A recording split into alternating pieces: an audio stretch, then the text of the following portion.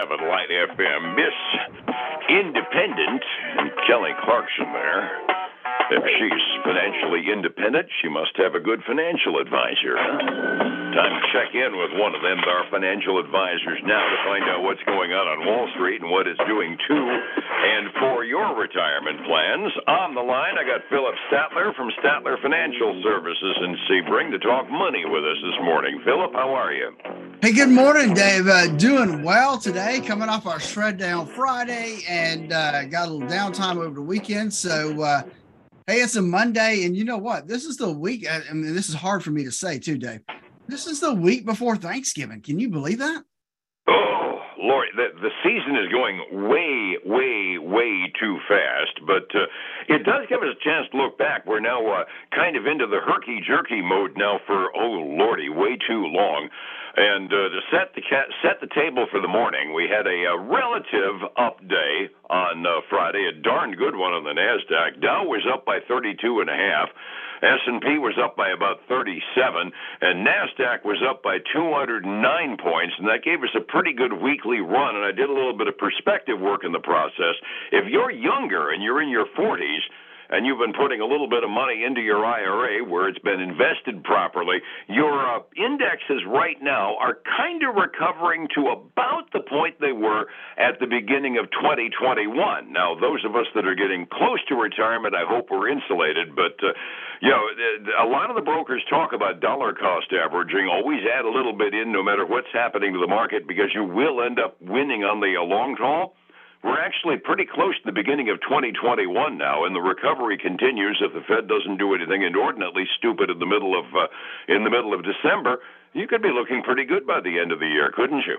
You really could. I mean, over that time period, and that's the key, right? If you're younger, that's why they really preach that dollar cost averaging, because over time the dips help you out, right? You're putting money away, and then it bounces back up, and so.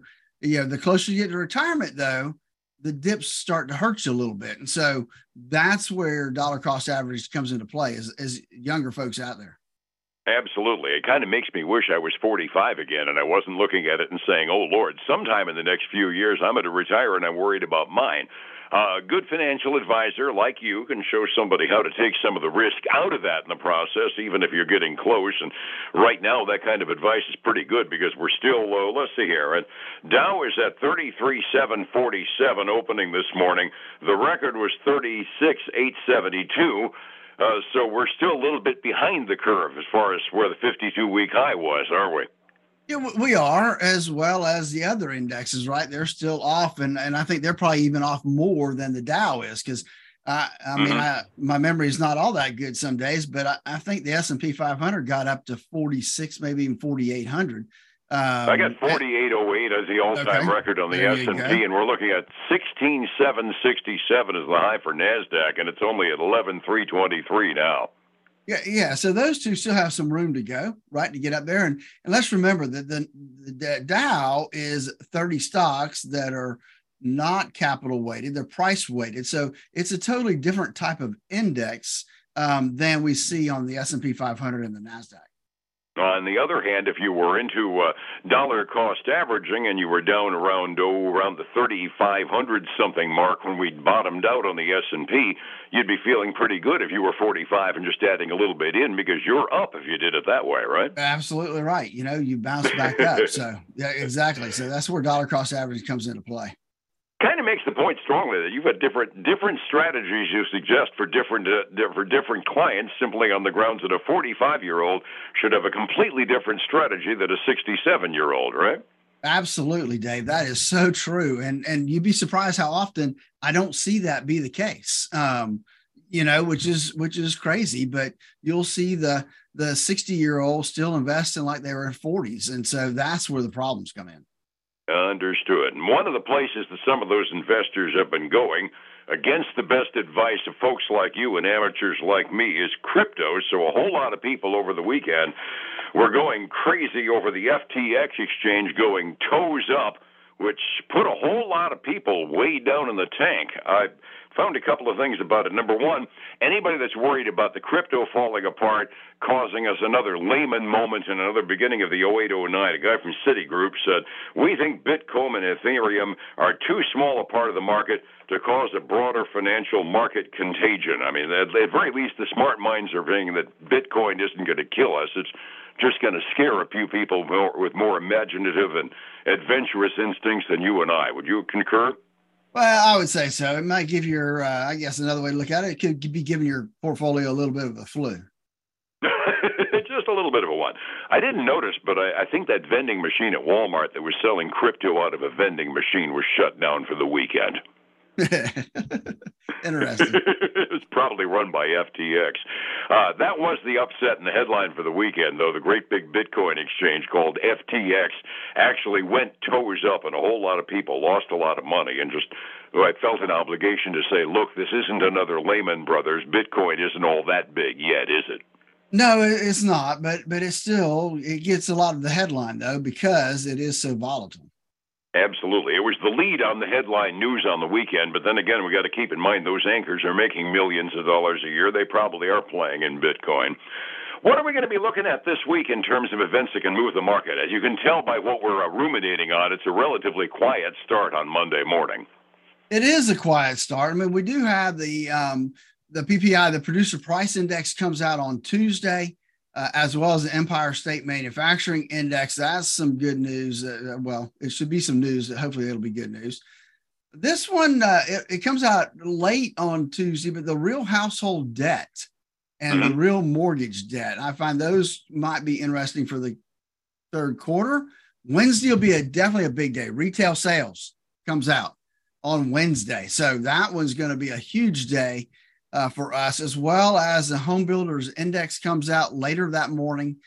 We obviously Thursday is always jobs day, but we also have construction. We've got building permits and housing starts comes out on Thursday.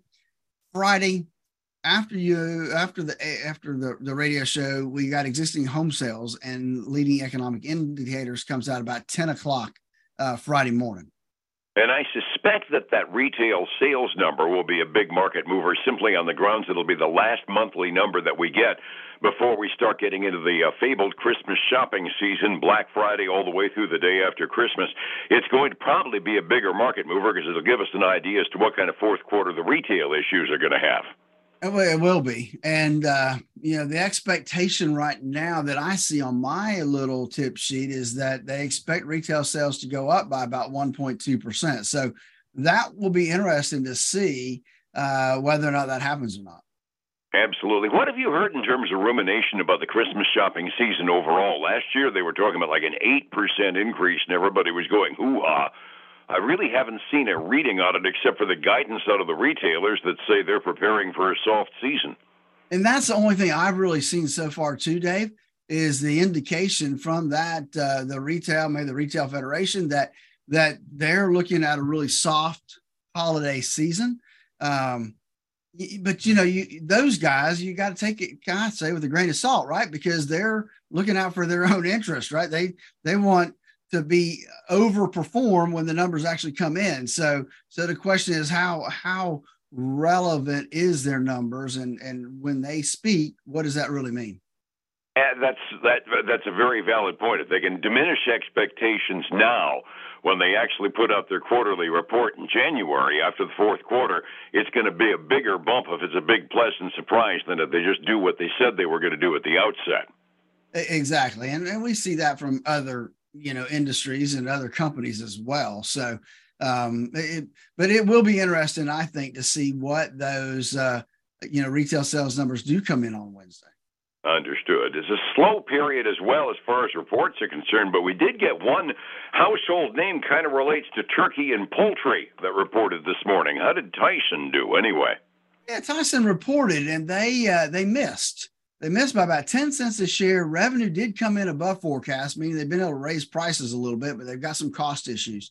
Not hurting their stock this morning, though, at least not earlier. And I'm still up almost 1.6% this morning after closing Friday, up almost 1.5%. So two pretty good days back to back so far for them.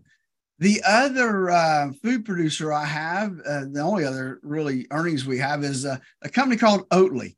And if you're one of those folks that uses the things like almond milk or oat milk or coconut milk, one of those things, well, you will have seen Oatly because they make that oat-based drink. And they had a larger than expected quarterly loss. And on top of that, revenue fell short of what the estimates were. So again, hurt by a lot of factors, including China, COVID restrictions. I guess maybe they drink a lot of Oatly products, but and then they're another one that say U.S. strong dollar hurt them significantly. They are getting whacked pretty hard this morning, down 14.3%. Is a relatively inexpensive stock, trading right now at about $2.10 a share. I honestly wasn't expecting a food products distributor to be one of the classifications really get whacked by the exchange rates. That's kind of a surprise to me. Well, evidently, looking at things, it looks like maybe they do a lot of business in China. Maybe that's one of the staples over there is, some of the different kinds of milks they use. Oh, it's one of those things the old guy in me says it just doesn't attract me at all, but I know the young folks drink a lot of this stuff. Resetting the table, it was an up day on Friday, finishing off what was a really darn good week on all the major indexes. Are we going to be able to keep it going 45 minutes before real money gets thrown around? How are we doing? We may be able to, Dave. We're not going to start that way. It doesn't look like. We've got some downward pressure right now. We've got the Dow down a little over 0.1%. The S&P 500 is down 0.33%. The NASDAQ 100 down a little over 0.6%. The big loser being the Russell 2000, down a little over 0.8% this morning. On the other side of the thing, we got silver up almost 0.25%, getting close to 22. Is at $21.71 an ounce right now. Gold, on the other hand, is down about a little over 0.1%. And then crude oil down 1.25. Right now is at $87.83 a barrel. We'll take that happily for the moment. Overseas markets, the Asian Rim was really mixed over the weekend. Hong Kong closed up almost 2% at 6 a.m. this morning. Chinese mainland markets were almost flat, but Japan was off over 1%. I got no direction whatsoever. European markets are looking at us and saying, okay, fine, we're not doing too much profit taking. They're generally trading up in the range of 0.5 to 0.75% halfway through their day.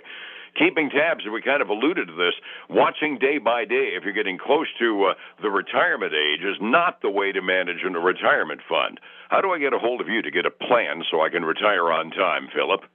And that's exactly why we developed the Core Retirement Design. Give us a call at 863-382-0037 to schedule your core retirement analysis.